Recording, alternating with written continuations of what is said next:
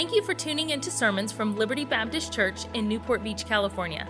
Our goal is to help you know God more and take the next step in your spiritual journey, no matter where you're at. If you have questions about God or about Liberty, you can connect with us at libertybaptistchurch.org. We pray that the Lord will use this message to be a help and encouragement in your life.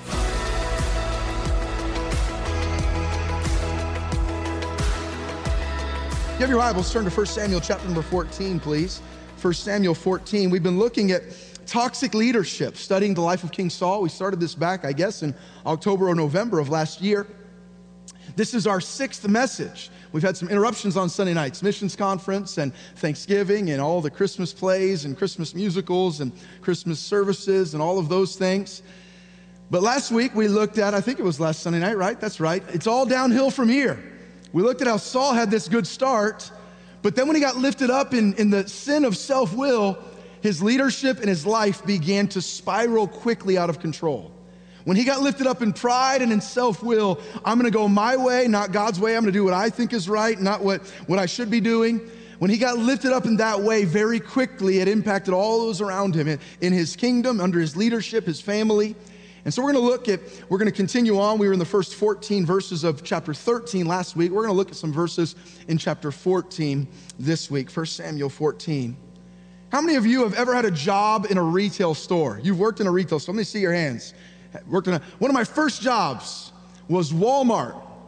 Milpitas, store number 2119, Milpitas, California. Anybody else? I know Gordon and Jen, they work at Walmart. Anybody else ever work at Walmart? Anybody else ever have a job at Walmart? I'm the only one. I need to ask Gordon and Jen if they still do this. They used to do the chant before every shift. You got together with your group. Give me a W, W. Give me an A, A. You had to do that. You got to the little dash. They called it, give me a squiggly. And everyone that did that, when they said, give me a squiggly, you're supposed to do this. Give me a squiggly. And so they would do that. All right, my wife didn't like that I just did that right there, but that's all right. Give me a squiggly. And then at the end, 2119, Milpitas, California, one of my first jobs, retail at Walmart. And if you've ever worked retail, you've probably done something that's called inventory. Maybe not just retail, if you worked in other areas, you do inventory, right? And you have a list of maybe the supplies, you have a list of the products that are supposed to be on the shelves, and periodically, maybe once a quarter, maybe once a year, maybe a couple of times a year, maybe once a month, you go and you take inventory. You go check and say, with what's supposed to be on the shelves, is that what's actually on the shelves? How's our loss prevention? Are we really selling what we think we're selling? What's happening here? Taking inventory gives you a clear picture of not just what it's supposed to be on paper, but what's the reality of the situation. Tonight I want to bring you a message entitled, Taking Inventory of Your Leadership. Now the truth of the matter is, none of us probably wants to admit the areas in which our leadership is not what it should be. But inventory, if we'll take inventory, and what do you do with inventory? You have a list of what it's supposed to be, and you match up the reality to what it's supposed to be, and it tells you, we've got a problem. Somebody's stealing all of this, or all of this food is going spoiled and it's expired. We're not rotating the product quickly enough. It gives you a picture of what you need to fix, what needs to be dealt with. And tonight, I want us to take inventory of our leadership. I'm gonna encourage every one of us to take a step back in our lives and look at two areas to get a clear picture of what's really happening. Number one, I'm gonna encourage you to take inventory of your own leadership. Who has God given you to influence in your life? And with what we see in Saul's life, I want you to look and see, are any of those toxic traits or characteristics in my own leadership? So tonight I want you to take inventory, and I'm gonna do the same, of my leadership. And then secondly, I'm gonna ask you to take inventory of those whose leadership you are under. What impact are they having on your life? Is there something unhealthy in either area, your own leadership or the leadership of those you're under? And if they are, at the end of the service tonight, the end of the message, I'm gonna encourage you to confront it biblically, whether it's in your own life, to admit it, to confront it biblically, to work on getting it right, or if it's in a leader in your own life, to confront it biblically. I want you to see the power of leaders in our lives, both good leadership. We're gonna look a little more at the good leadership side. We're gonna look at the life of Jonathan in our next message in this series. So we won't look a ton at the good side of it tonight, but we will maybe a little bit. We're gonna look also though at the toxic leadership and the power it can have in our lives, or when it's in us, in the lives of others. To get us back to the story where we're at in 1 Samuel 13, 14, chapter 14 has 52 verses. We're not gonna read through 52 verses. I've done that before. Tonight, the time, we're already a little bit beyond where we normally would be at this point in the service. You can go back and read chapter 14 for yourself, read the end of chapter 13 for yourself. We'll look at a few verses tonight, but I'm not gonna read through that. I'm gonna give you a synopsis. Where are we at? Last week, we saw the Philistines had begun to set up some encampments around where the children of Israel were. You remember that? And Saul was in one spot, Jonathan was in another, and Saul was worried. His enemies were surrounding him, and Saul decided, I've got to take matters into my own hand. Remember, he called a sacrifice, and he took that, the self-will. He did those things that he wasn't supposed to, Samuel should have done, because he said, they're gonna come attack me, and I've got to get this done so we can go fight. And he tried to fight the battle. Well, the Philistines are around him. Well, what we see, the Philistines are surrounding him. During this, in chapter 14, Saul is surrounded with 600 men that are his soldiers. And his son Jonathan and Jonathan's armor bearer, they leave without Saul knowing. They leave the camp and they say, hey, Jonathan says to him, we'll probably look at this in a little more depth in a week or two. But Jonathan says, hey, come with me. Let's go up there and see what we can do. Let's see. He said, let's just see what God wants to do through us. Jonathan was a man of faith and boldness. Let's just see how God wants to work through us.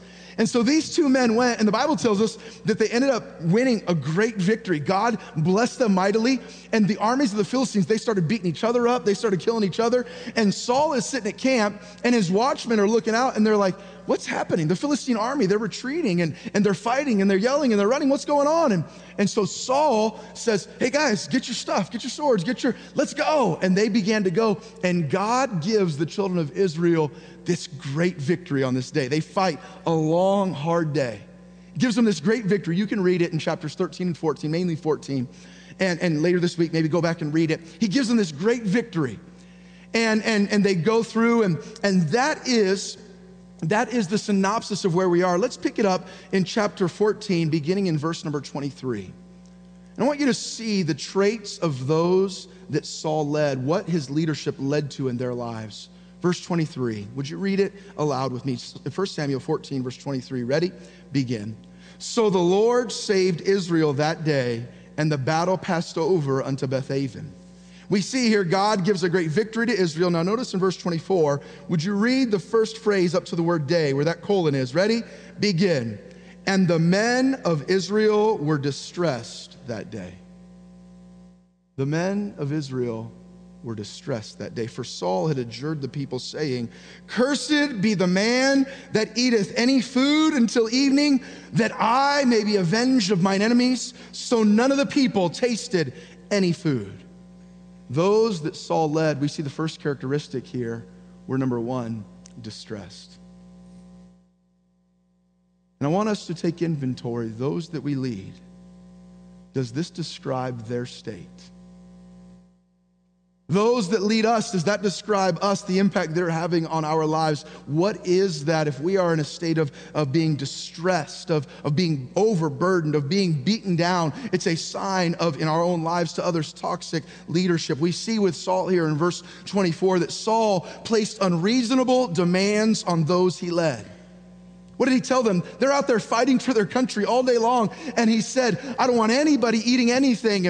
And some people suggest different reasons for this. Some say that it may have been he wanted them to fast because Saul was very focused on looking and appearing spiritual, that maybe God would be somehow impressed that all my soldiers are fasting, and so he might bless our armies. Others think that maybe it was that he said this so that they wouldn't be distracted at all and they wouldn't spend any. But you understand, if you're going to ask somebody to fight in close quarters combat all day long, they're going to need some nutrition. They're going to need some strength. They're going to need some food. And Saul placed these unreasonable demands. In order to make him happy, his soldiers had to follow his rules so that they could fulfill his agenda and build his name. Do you see it there? That I may be avenged of mine enemies. I don't care what it does to you. Your job as me being your leader is all about fulfilling my agenda.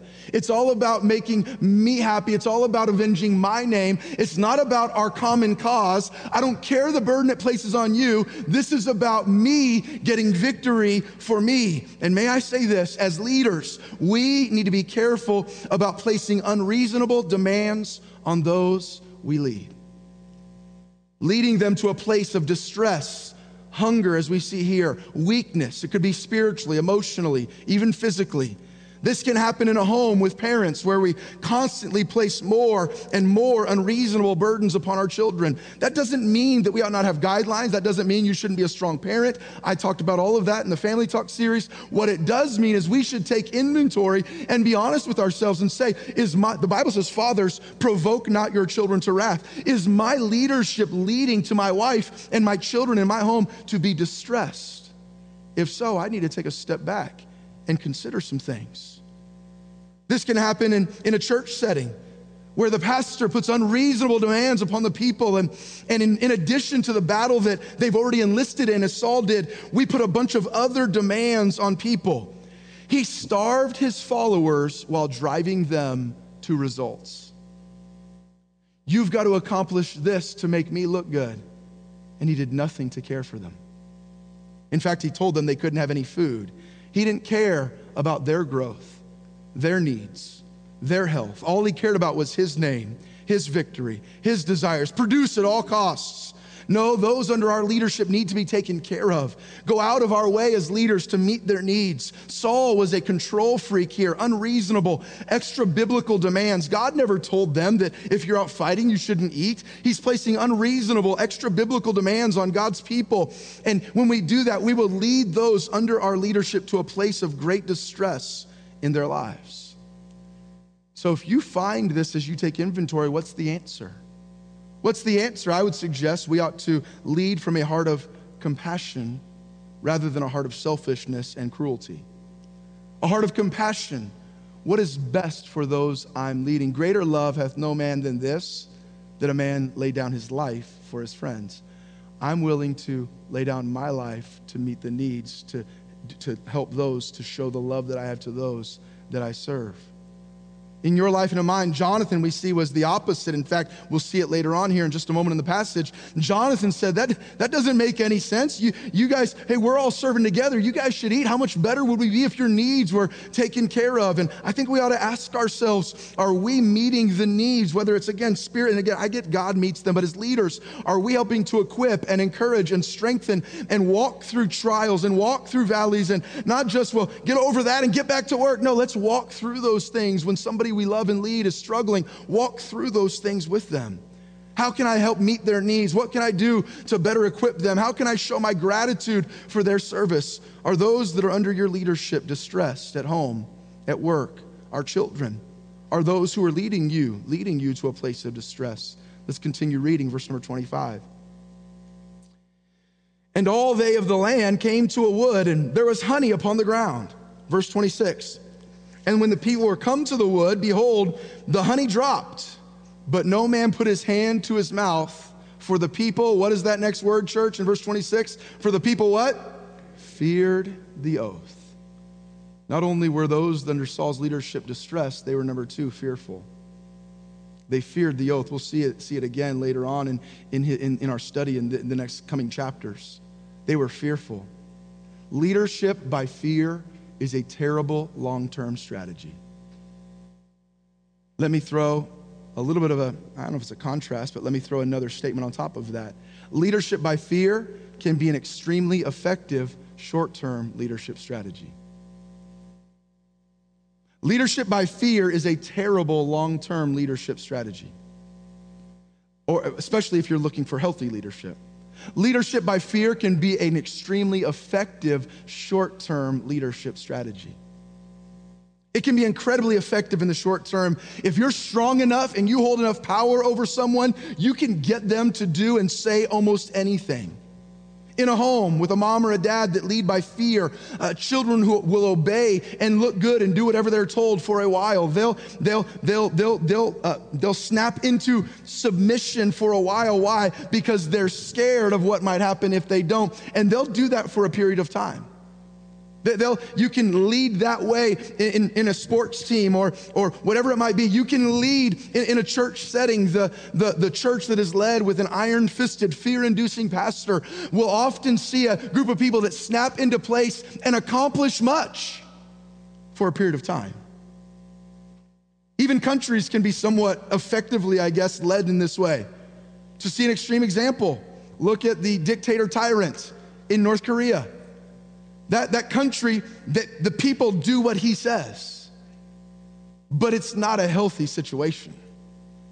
Those people snap into place. Why? Because they're scared if they don't, they will literally lose their lives on the spot. But it's not a healthy, a productive situation. It's not a country that any of us would desire to be a part of, to be a citizen of, to live in. And when those things happen, when you're leading by fear, sometimes things can run smoothly.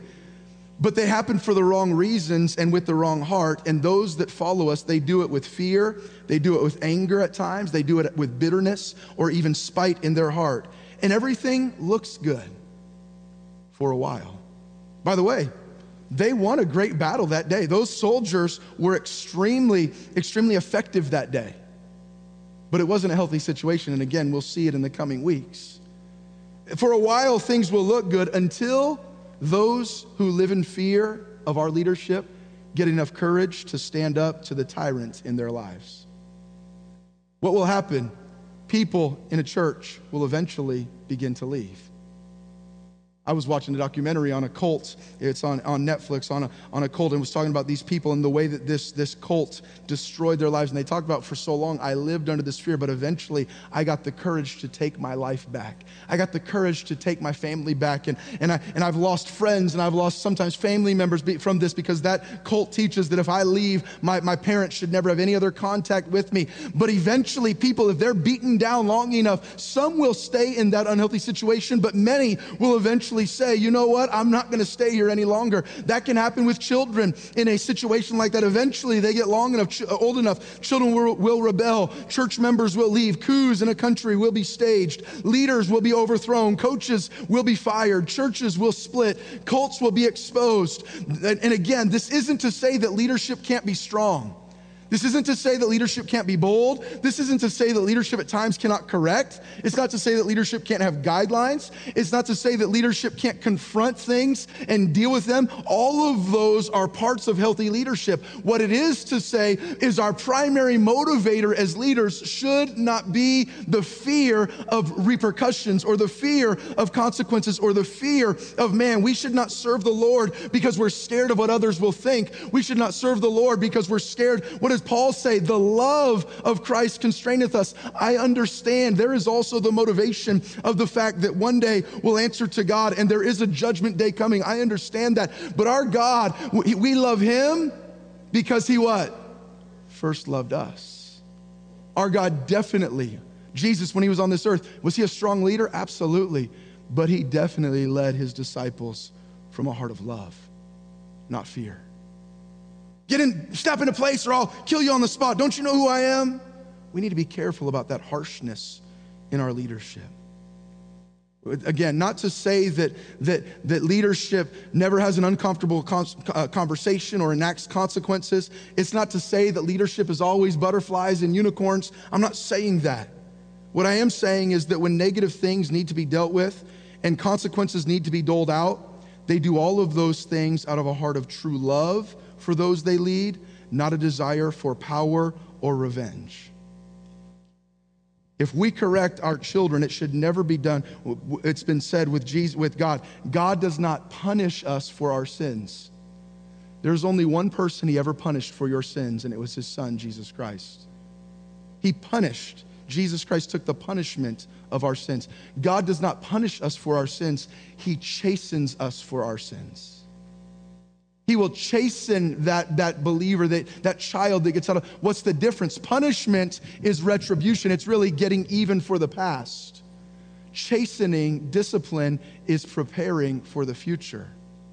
There may be some uncomfortable consequences as a leader that I have, as a pastor at times with a staff member, as a husband and father with our children, as a coach with my basketball players. There may be some times where I have to deal with some uncomfortable things and even there's some uncomfortable consequences, but that should come from a heart of not, you made me mad, so I'm gonna make your life miserable. No.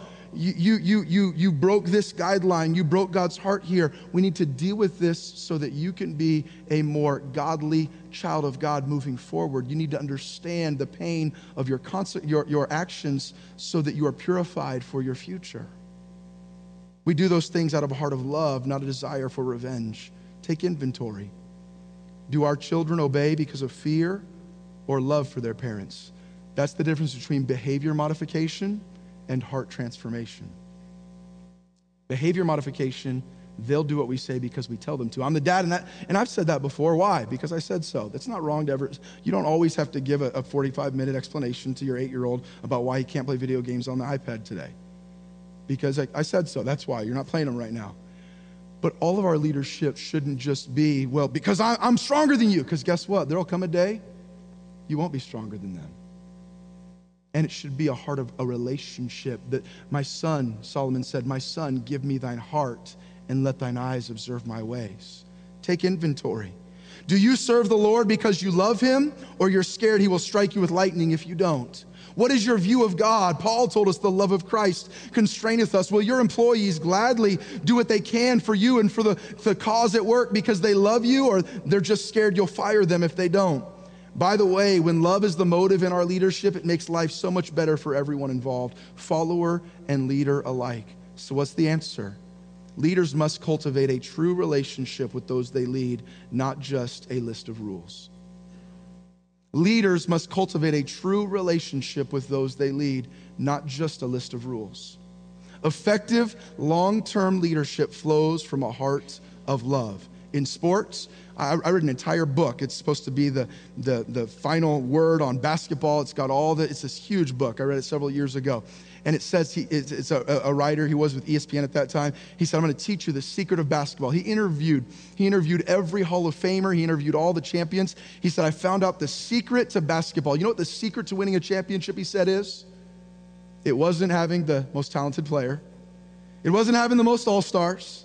Now, these things can help contribute. He said the secret, what takes a team to another level, the secret to being the best team you can be, here's the word he used. It's a weird word when we think of professional sports. Here's the word he used: love.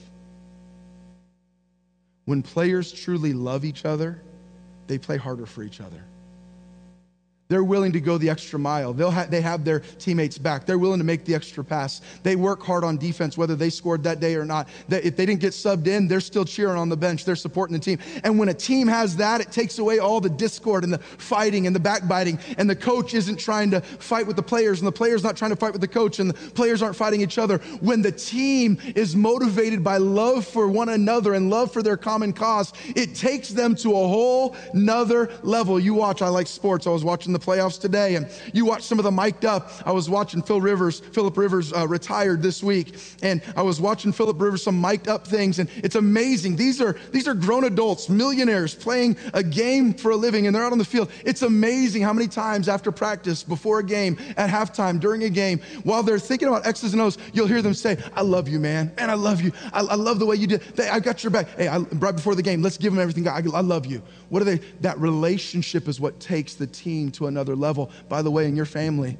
that relationship of love is what's going to take the team to another level. In this church, it's not just about, do we have all the theologians? And I want people, I talked about this morning, to grow in grace and in the knowledge of God. But do we have a bunch of people that know the Bible? Do we have a bunch of people that love God and love each other? And as we grow in that, we will see God use us in great ways. Let's continue on, verse 27. The last thing we see in his followers, verse 27. But Jonathan, so they come upon this honey, and the people are scared to death to take any of it, even though they're starving to death. But Jonathan heard not when his father charged the people. Remember, him and his armor bearer were gone. He didn't hear when his dad charged the people with the oath. Verse 27, wherefore he put forth the end of the rod that was in his hand and dipped it in a honeycomb and put his hand to his mouth, and his eyes were enlightened. It was like, man, his blood sugar was way down. He got a little honey, and he got a second wind. It was, whoa, I'm ready to go. Let's go fight some more. In verse number 28, then answered one of the people and said, thy father straitly charged the people with an oath, saying, cursed be the man that eateth any food this day. Would you see it at the end of verse 28? And the people were what, church? They were what? Then said Jonathan, my father hath troubled the land. See, I pray you, how mine eyes have been enlightened, because I tasted a little of this honey. How much more if haply the people had eaten freely today of the spoil of their enemies which they found. God gave us this victory. There's all this food, and you guys are starving to death. That makes no sense. Why are we putting unreasonable, unscriptural demands on our followers? For had there not been now a much greater slaughter among the Philistines? And in fact, my leadership, he's saying my dad's leadership was actually counterproductive to what he was trying to accomplish. If he would have let you guys eat, we would have killed even more of our enemies. My leadership, my controlling, fear-inducing, distressing leadership actually worked against what I was trying to do. Verse 31, and they smote the Philistines that day from Michmash to Aijalon. And the people were very what? The people were very faint. Not only were his followers distressed and fearful, they were faint, ready to quit or possibly die because of toxic leadership. They were unhealthy. They weren't strong. They were weak. They were not going to be able to stay in the fight much longer. Toxic leadership in our lives, and if we're the toxic leader, it beats us down. It wears us out. It discourages us. While we're in the battle, it's like, well, does anybody care? It hurts us, it burdens us, and it can eventually destroy us if we aren't careful. And when we are the toxic leader, we can do the same thing to a spouse, to our children, to a youth group, to a staff, to a Boy Scout troop, to a sports team, to a classroom. We have several of our teachers, and I'm thankful for the heart and spirit of our teachers in our school. You know, this can happen in a classroom setting. The children are distressed. They're fearful. That doesn't mean a teacher can't have guidelines. A teacher, we've talked about, has to have discipline. It has to have guidelines, has to have order. God's a God of order. You have to have, but it has to come from a heart of relationship. Not children every day coming to class and they're burdened down and they're weak and they're hurting and they're scared and they're fearful and they're distressed. The same in our homes, the same in our churches. Church ought not be something you go to because you have to. Now, there are seasons of life where we're struggling and we might not feel like going to church. We're not robots. There are seasons of difficulty spiritually and emotionally, but that ought not be that you ought to look forward to gathering together with God's people. You ought to look forward to growing together. You ought to look forward to serving, to singing. Man, I can't wait to get there. Not, I wonder how the pastor's going to beat me down tonight. I wonder how this person's going to look down on me tonight. I wonder what I did this week that wasn't good enough. I wonder what new unreasonable demand he's going to place on my life. If you're in a situation like that where it's spiritually toxic, it will lead you to be faint. You'll be weak. You'll feel like I can't fight any longer. I can't go on any longer. And we see here his leadership, it led them to be faint. Look at verse 32. And the people, notice the first 5 or 6 words, 7 words there. And the people flew upon the spoil and took sheep and oxen and calves and slew them on the ground. And the people did eat them with the blood. Saul's unscriptural leadership led his followers to sinful actions in their own lives. You see, the children of Israel, they had certain dietary laws they were supposed to do with the blood of animals when they killed them before they ate them.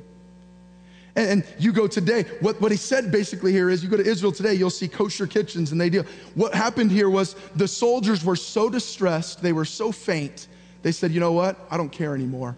I'm just gonna go do what feels good. And if we're not careful, that can happen in our homes, that can happen in our churches. And I'm not making an excuse for every person that's ever left God. Well, that must have been a toxic church. Every child that chooses to go off and live their own way. Well, that must have been a toxic family. I'm not saying that. Every person has a free will, a sin nature, and they have to decide. I'm going to preach on this with Jonathan in a week or two. Your toxic or lack thereof leadership does not define or determine your decisions. Jonathan grew up in Saul's house and was still an amazing, amazing, amazing follower of God. So be careful. Yeah, well, that's right. I had a toxic pastor. That's why I am the way that I am. I had a toxic husband. I had a toxic wife, a toxic dad. That's why I am. And that's why I hate God today. And that's why, no, be careful about that. Nobody has a perfect dad, mom, teacher, coach, pastor, boss. Nobody. Be careful. But I'm talking about us taking inventory in our own lives. If we, in our lives, our unscriptural leadership can lead our followers to say, forget it, I can never do enough, I'm gonna go just do what feels good. And in trying to control their lives in a way that he never should have, he actually pushed them to commit sins against God. Have you ever seen that in a church or in a family or in a ministry? We see people that grow up in a toxic environment in home or in church, and what do they sometimes do? They run as fast as they can to ungodly lifestyle choices. What do we see here? The people flew upon the spoil. They ran as quick as they can to an ungodly choice, a dietary choice. Saul's leadership brought out the worst in those he led. And again, this isn't always the case, but sometimes our toxic leadership can help to push people to do things they never would have done. They go off the deep end, so to speak, because we cultivated distress and fear and anger and bitterness and despair, and they were faint. And so they ran to what they thought would meet their need, even though it went against Scripture, whether that thing was pleasing to God or not. Why? Sometimes, and I'm not trying to excuse it, don't be a victim, don't play the blame game. But if you're a leader, ask yourself, am I having that impact on somebody? Why? They were exhausted sometimes from trying to follow all of our unreasonable demands. They were tired. So what's the answer to faint, those that we lead that are faint? Build a culture where those we lead will be strong and healthy, not weak and hungry. An emotionally secure, spiritually healthy situation and environment in our homes, at work, at church. Leaders, by the way, should not be intimidated by those they lead becoming strong leaders. You're going to see here, Saul gets really jealous and insecure because God used Jonathan to win some victories, his own son. You would think he'd be happy about his son. But toxic leaders, sometimes they get jealous of their own family. David, he's going to get really jealous because they're going to sing, Saul has killed his thousands, David is 10,000s. We should not be jealous or intimidated by those that we lead becoming strong leaders. In fact, that should be the goal for us. So let's take inventory. How are those who you lead in your life? Take inventory in your own life. We have the list, the stock sheet. What do the shelves say? Does our leadership, the fruit of our leadership, bear what it should be? Those that we lead, are they distressed or are they excited and enthusiastic about the life God's called them to? Those that we lead, are they fearful? Or are they full of faith and love for God and love for you as their leader?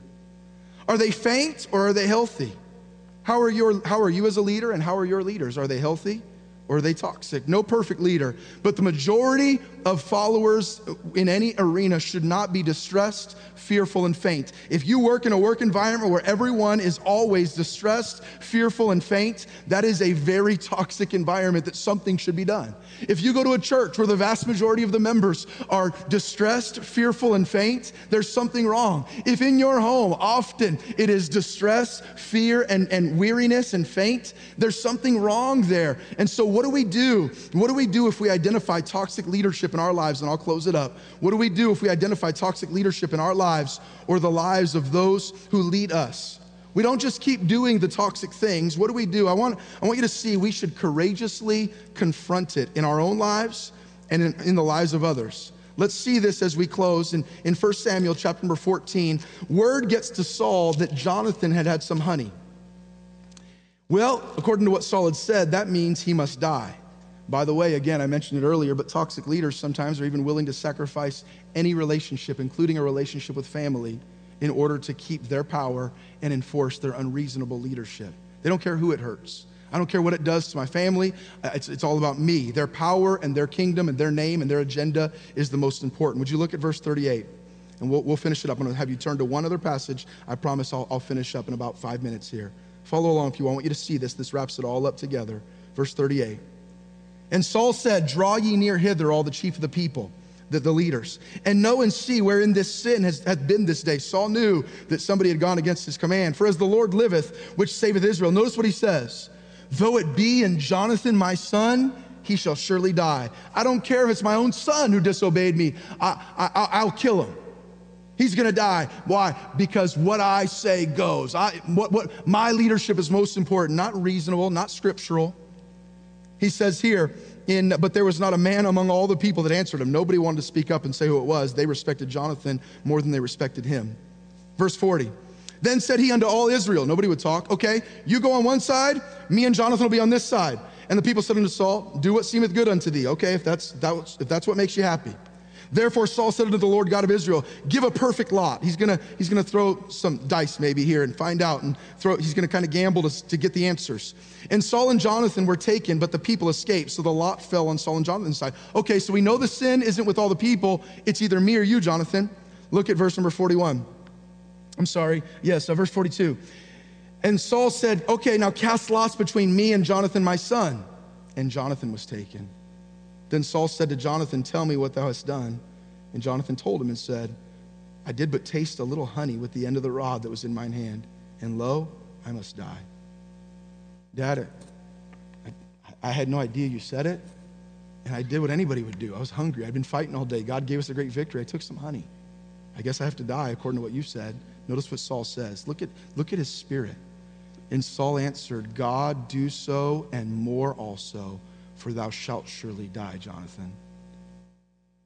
Again, whose fault is this? Let's find out. He brings God into it even. He says, God, do so and more also. This wasn't a God-ordained command. He tries to justify his toxic leadership with spiritual words. In verse 45, and the people said unto Saul, shall Jonathan die, who hath wrought this great salvation in Israel?